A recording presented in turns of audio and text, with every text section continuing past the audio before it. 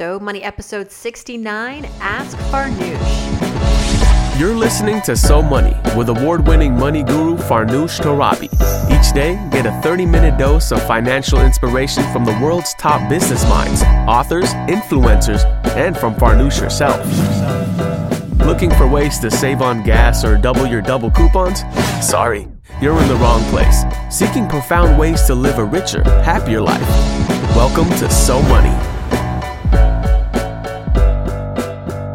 Welcome back to So Money, everyone. I'm your host, Farnoosh Torabi. Happy spring. Happy March 21st, 2015. And to all my Persian friends out there, Iranian friends, Happy New Year. Eidetun Mubarak. I hope you have a wonderful, wonderful year. Lots of prosperity, lots of success, lots of health, happiness, and humor. And as I always kick off my Saturday episode of Ask Farnoosh, I'd like to begin now with a review left kindly on iTunes for this podcast. And this person is going to receive a free 15-minute money session with me. And the review goes something like this. It was written by That 20-something. The title of the review is called It's About Time! 5 stars. That's kind of the review I like to see.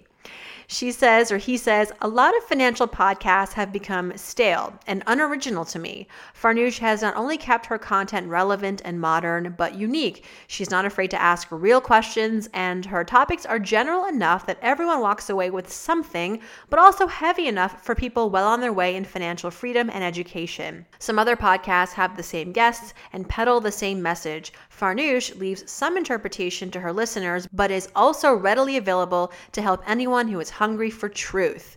Please keep doing what you are doing, Farnoosh. You have moved away from my third to first dependable and enjoyable podcast out of 3. Thanks for taking time out of your life to teach us.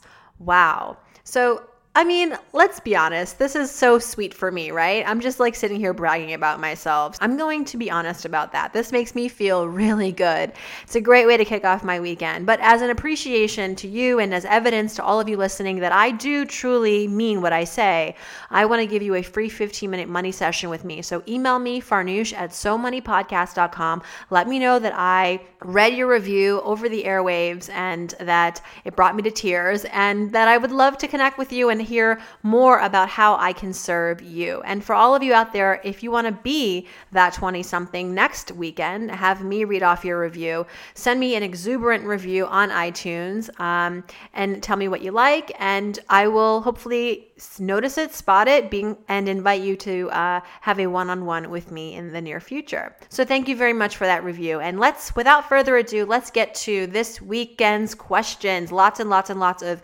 questions coming through. And I try to keep these episodes to about 20-25 minutes, shorter than my typical 30 to 40 minutes, because I find that they get kind of exhausting after a while. I mean, not for me because I love reading off questions and giving my two cents, but I feel like as a listener, it can get pretty exhaustive. Let's move on. Tori writes in, she says, I work in a job that I hate. Oh no. But I will need to pay my company a buyout fee if I leave my contract early. It's equivalent to 4 weeks of pay plus moving expenses that they gave me. I've been saving about 10% of my take-home pay each week in my savings account so that I can afford the buyout come November of this year. But I'm wondering whether I should be putting my money elsewhere, like a CD or in stocks, to make it grow faster. Tori, no, please leave the money in the savings account. I think because you need this money later this year, within just a number of months, that you want to keep this money in a safe place. You don't want to put it anywhere risky. Stocks are too risky. CDs are not risky, but they'll require likely for you to keep your money locked up for at least 12 months, sometimes longer, in order to reap the benefits of the maybe 1% that they're going to give you on that money. So for you, in your circumstance, you need to take this money out relatively quickly, keep it in that account, make sure it's FDIC insured, and just tap it when you're ready to pay that buyout fee and say goodbye to this company. And I hope that that can happen for you as soon as possible, because I would hate to know that you're in a job that you don't like. Colin writes and says, I just started listening to your podcast and I'm enjoying it a lot so far. I've recently decided to start investing and I'm learning a lot. I have an outstanding student loan and I've been paying more than the necessary monthly payment for over 2 years. I also have at least 3 times the amount of the student loan in cash that I'm looking to invest. Would it be a better strategy to immediately pay down the student loan with some of my cash, or to continue making monthly payments and investing all of it? For my first investments, I'm looking at low-cost index funds through Vanguard. Well, Colin, I think, this is a good problem to have. You've got student loans that you're able to pay above and beyond those monthly minimums. You've got a lot of money left over to be aggressive with. You seem to be in a good place. Now, you didn't mention what the interest rate on your student loans is. If it's a federal loan, I'm guessing it's around 6%. If it's a private loan, it might be higher. It might be a variable rate. So I would say that what I would advise really partly depends on the interest rate of those student loans. If they're really high, like more than 8, 9, 10%, I would try to pay those down first and quickly. If they're 5, 6%, maybe what you do is you continue staying the course like you have been, paying, triple that minimum, which is still very substantial. And I bet that's going to trim your payoff period by at least a couple of years. Then if you've got low interest, then maybe you want to stay the course and do that. And then take the rest of the money that's sitting there, that, big load of cash. And before investing it, I would see that I would want to make sure that I have a rainy day cushion, right? So if you don't have savings, like short-term savings, then maybe you would use that stash of cash to buffer your rainy day account. So like I always say, 6 to 9 months of your living expenses covered is where you want to be in order to feel financially flexible, financially free, financially independent. Then if you've got that covered and you've still got some money left over, then you can, you're free to invest. And I like that you're being conservative, that you're being smart, and you're paying low fees, and that you want to pay low fees. Index funds, exchange traded funds, really, really great in that way. So that would be the checklist. Like, first, make sure that the interest rate on the student loans aren't too high. And if you're paying a lot in interest, then it might make sense to really be more aggressive even than the 3-time payment that you're paying every month to really get rid of that student loan as quickly as possible. And also from a psychological level, like some people just don't want to have debt, even if it's student loan debt that they're managing, that it's not ruining their life. They just don't like the idea of having debt. It's a 4-letter word. They hate it. They want to get rid of it. So that's you. You got your answer. But if you're managing your student loans and the interest rates are not very high and you've got still a lot of money left over, if you don't have savings for rainy day, that's your next priority. Then from there, you can invest. And I like the approach of index funds. Bravo. So Colin, good question. Good problems to have. Let me know how things turn out. Alonzo says, "Hi Farnoosh, I was hoping you could comment on stocks of medical marijuana companies. Ooh, medical marijuana seems to be a growing industry and I'd like to invest, but I'm not sure where." Well, Alonzo, you are barking up the wrong tree. I don't know enough about this. I actually don't know anything about this. I wish that I had some answers for you. I have no doubt that medical marijuana is on the rise. As we know, more and more states are making this legal, and it'll just be a matter of time before more states are making marijuana legal, period. I think. That just seems to be the trend. So without having any knowledge of this, I did a quick Google search for you. So I did find a pretty long article on Forbes.com that was written last year, and it was entitled "Meet the 8 Hottest Publicly Traded Marijuana Companies." And it was written by a woman named Carol Tice, Tice. So you can look that up. And if you just kind of do a regular web search for medical marijuana companies, publicly traded companies, then I think you can find some information. But for me to give you advice, I don't give investing advice as far as specific stocks and specific funds.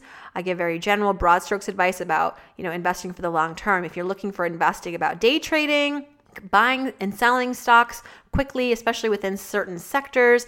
You know what? I would actually go and listen to Frank Curzio's podcast. Frank Curzio is a friend of mine. I was on his podcast not too long ago. He'll be on mine shortly. Frank is a longtime investor. He's extremely knowledgeable. He grew up. His father was a huge investor. He has a newsletter, so you can subscribe to that newsletter. You can probably try to send him a question, but listen to his podcast. You'll probably learn a lot. I know that he likes hearing from people, so email him. Go to his site, Frank as in Frank, and then Curzio, Curzio. So check him out, and I would ask him.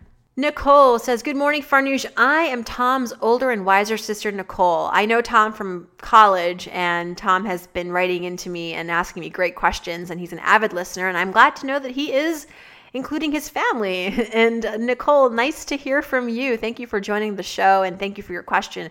She says that Tom has turned me onto your site, and I'm completely obsessed with your podcast and have recommended you to my girlfriends at work. Right on. Thank you so much.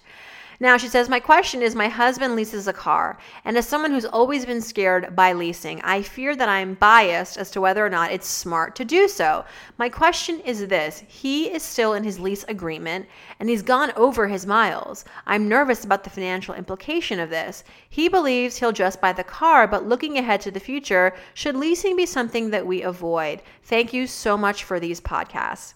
Well, Nicole, I totally hear you. I am not a fan of leasing in general, to be completely honest. And, here we have a perfect example where your husband has leased a car and he's gone over his miles. That is always a risk, right? The lease allows you to pay a certain amount every month, understanding that you won't go above and beyond a certain mileage, a certain miles driven. And if you do, then you have to pay for that. And every contract is different in terms of what you have to pay, but that's something that you might have to save for in this event. Now, so like you, I also like the idea of buying a car, preferably a certified used car, and just driving it into the ground. And while in the short run, leasing can be cheaper than buying, switching from car to car every 2 to 3 years can prove costlier than driving one car for a couple 100,000 miles. That said, if you're an aspirational driver or you're someone who prefers a new car at all times to sort of keep up with appearances of, like, maybe you own a nice business and you're seeing clients, and so you want to show up and kind of look like you have your what together. Leasing also lets you afford to snazz your vehicle at sometimes a better monthly price. But it's for a short period of time. And if you don't plan on racking up a lot of miles, you're probably a good candidate if, all of the above is suitable. And your husband was probably not the best candidate for leasing. He went over his miles. So like you, call me old-fashioned. I like to buy a car and just drive it for years and years and years, and a reliable car at that. That has a proven track record, that comes with a warranty, that, I can spill my coffee and not be like scared to death that I'm going to have to like pay the price when I turn this into the dealership when my lease is up. So as so many financial decisions are, this is an emotional decision too. Like leasing for some people just elicits anxiety. And it sounds like it does for you as it would for me. And for your husband, it's not so much. Like he likes the sort of short-term win of having a lease, although now he's probably going to have to pay a little bit more for going over in his miles. Perhaps he likes having a new car every so often. But, I think what is also evident from your husband's case is that he leased this car. He kind of went overboard with the miles. He sort of feels like at this point, if he owes them any money, I guess I'll just buy it now, which maybe wasn't his plan, right? And maybe he doesn't really love this car. So, I don't know. For all these reasons, I like to just wait to save up to buy a car. And that's my 2 cents. And thank you for listening. And if you need someone to blame me as you're talking to your husband about this. Be like, this woman Farnoosh, she, I was listening to her podcast. She said the wildest thing. She said leasing is kind of, a loser's game. Don't blame me. I'm just the messenger. I'm happy to take the blame there. Amy writes in, she says, how much net worth should I have for my age and my income? Is there a chart somewhere or an equation to help me figure out if I'm doing okay? That's a really good question, Amy. I don't know how old you are. I don't know how much you have saved or what your income is. So not knowing anything about you, I have no idea what your net worth should be, or, I don't know what your goals are. So I don't know what this net worth is going to support someday in the future. So if you want to write back to me again with some specifics, I would be more than happy to get you some specific answers. But I don't know of any charts anywhere or an equation necessarily to help you figure out if you're doing okay. I really kind of deal with these things on a case-by-case basis, understanding what your goals are, what things you want to afford in your life, where you want to go in your life, where you're headed, and then looking at kind of what your financial situation is now, how much you're earning, how much you're saving, what your debt load is, etc., then I can come up with an answer that says either you're doing great, you're doing okay, or you need to make some improvements. So send me maybe some more specifics. And listeners, if you have any resources for Amy, if you've come across a chart somewhere that shows you exactly how much net worth you should have at a certain age and a certain income at a certain age, let me know. I'd be curious. I'd love to read that. I'd love to see that. That wraps our Saturday edition of Ask Farnoosh, March 21st, 2015. As a reminder, if you'd like to send me a question for next weekend, just hop on to SoMoneyPodcast.com, click on Ask Farnoosh, and send me your question about money, work, life, kids, family, whatever. I am all ears. And as we mentioned in the beginning of the podcast, I select one winner every week to receive a free 15-minute money session with me. And this week it went to That20Something on iTunes. Thank you for your review. But when you do leave the review, just nudge me, let me know, email me farnoosh@somoneypodcast.com, just so that I know in case we fail to connect, I can try to find you. But leave the review, let me know. I will hopefully read it on the weekend, on the Saturday edition of Ask Farnoosh at the very top of the podcast. And then email me again and say, hey, you read my review. Let's get this money blitz going. And I'll be happy to set up a Skype session with you. Happy Persian New Year again to all of my Persian friends. Hope you have a blessed new year, and I will see you back here tomorrow with more Ask Farnoosh questions. Meantime, have a great weekend and hope your weekend is so money.